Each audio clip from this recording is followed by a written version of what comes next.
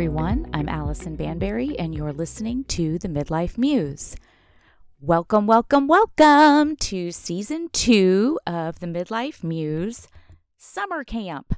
I hope you've got your flip-flops and your floppy hat and your sunscreen because I am ready to go.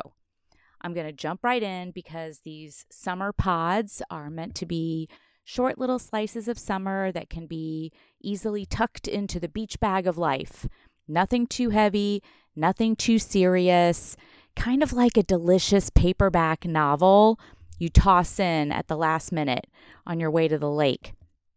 Today, we're going to talk about the mental health benefits of one of my favorite summertime activities, and that is doing absolutely nothing.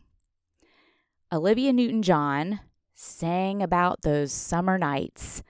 Bryan Adams noted that the summer seemed to last forever.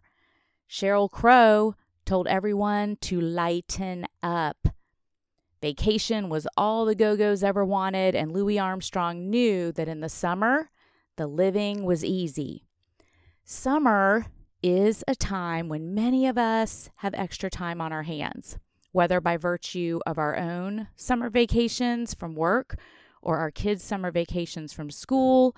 Maybe we have an altered work schedule, Fridays off, something like that. We definitely have more daylight hours. It's a special, unique season, and it's the perfect time to fit in a whole lot of nothing. Now, I know that we are a society that runs on work ethic and drive and productivity, and that quote unquote doing nothing equates to laziness in a lot of folks' minds.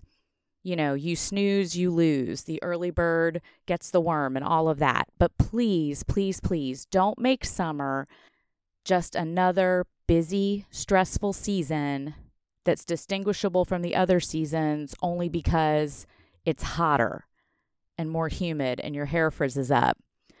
Because doing nothing actually has a great deal of value to our mental health. In the same way that mindfulness meditation, which is, just as a reminder, focusing on your present moment experience without judgment, whether that present moment experience is your breath, moving in and out of your body, or a mantra that you're repeating over and over again inside your head, or tuning in to the ambient sounds in your immediate vicinity. In the same way that this kind of focus allows our nervous system to take a much needed break, so can losing ourselves in a quote nothing activity accomplish similar benefits. I mean, think about it. Work activities, planning our busy schedules, running errands, these kinds of activities tend to engage or activate our sympathetic nervous system. We worry about traffic, about the cost of gas right now, about deadlines, about running late, about money, about the dog hair on the floorboards of our car. We worry about all of it. I define a nothing activity as having two main qualities. First, it's either neutral or positive. A nothing activity cannot be one that might cause your fight or flight response to kick into gear. The whole idea is to give that bad boy a break. The second quality of a nothing activity is that it really has no identifiable value other than being neutral or positive. So, and this is important, even if you find a certain work or household task enjoyable, and I certainly hope you do, that doesn't count. A nothing activity has to have as close to zero value as possible. So, in the same way a bartender might ask a patron to name their poison, choose a drink, I'm asking you, my listeners, to name your nothing. I'm going to list some of my own nothings. See if any of them resonate with you. See if they help inspire your own list. Okay, here we go. Reading a novel on the back porch. An afternoon nap. meeting some friends for lunch, lying on my bedroom floor tuned into my own breath, watching 90 Day Fiancé without also folding laundry or stretching or something else that makes the time feel quote unquote worthwhile. I'm just watching and soaking up the nonsense. Sunbathing, floating in the pool, playing with my dog, having a glass of wine in the hot tub with my husband, changing the outfit on my Bitmoji, painting my toenails, wandering through a thrift store, window shopping, or actual shopping, but without a list. Don't bring your list. None of these activities are going to advance my life goals in any way, but they will provide my body and my nervous system with a much needed break. Adrenaline is not flowing through my body, my muscles are not tense, my jaw is relaxed, and all of this leaves me rejuvenated for the more mundane day-to-day tasks of life. So, if it's hard for you to think about getting behind the concept of devoting time to a nothing activity, just remind yourself that this nothing activity will actually enhance your ability to perform all of the other necessary activities in your life. And of course, summer isn't the only time we could or should make time for nothing.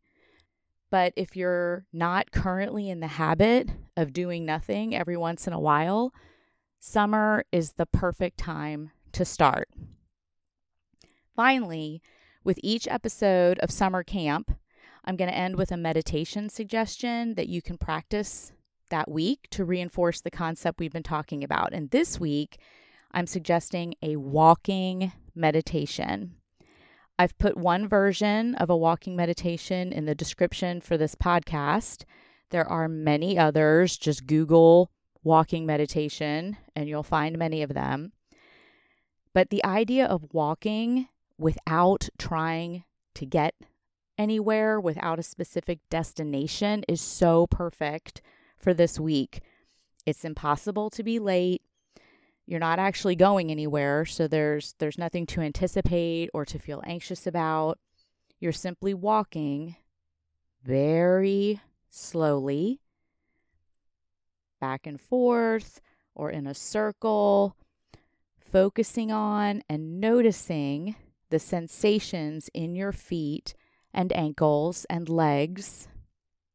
So instead of using your breath as your anchor or your point of focus, as many of us imagine when we think about meditation, we're actually using the sensations and movements of our feet. If you've never tried a walking meditation, it's a great one for folks who tend to get restless, and kind of antsy in a more traditional seated meditation posture, or who get really sleepy when they try to meditate.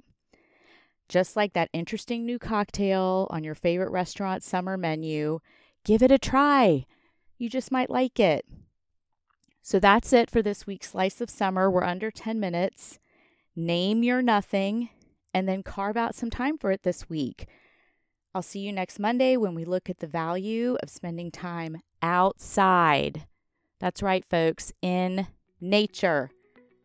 Have a great week. And as always, thanks for listening.